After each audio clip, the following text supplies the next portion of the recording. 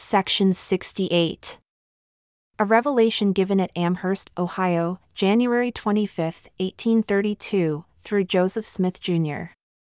And again thus says the Lord unto you, O you elders of my church who have given your names that you might know his will concerning you, behold, I say unto you that it is the duty of the church to assist in supporting the families of those, and also to support the families of those, who are called and must needs be sent unto the world to proclaim the gospel unto the world. Wherefore, I the Lord give unto you this commandment, that you obtain places for your families, inasmuch as your brethren are willing to open their hearts. And let all such as can obtain places for their families in support of the church for them, not fail to go into the world, whether to the east or to the west, or to the north or to the south. Let them ask, and they shall receive, knock, and it shall be opened unto them and made known from on high, even by the Comforter, whither they shall go.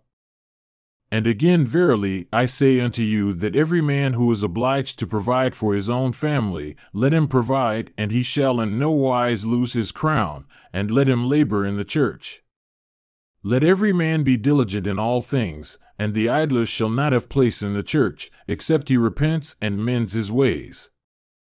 Wherefore, let my servant Simeon Carter and my servant Emer Harris be united in their ministry, and also my servant Ezra Thayer and my servant Thomas B. Marsh, also my servant Hiram Smith and my servant Reynolds Cahoon, and also my servant Daniel Stanton and my servant Seymour Brunson, and also my servant Sylvester Smith and my servant Gideon Carter, and also my servant Ruggles Eames and my servant Stephen Burnett, and also my servant Micah B. Welton, and also my servant Eden Smith.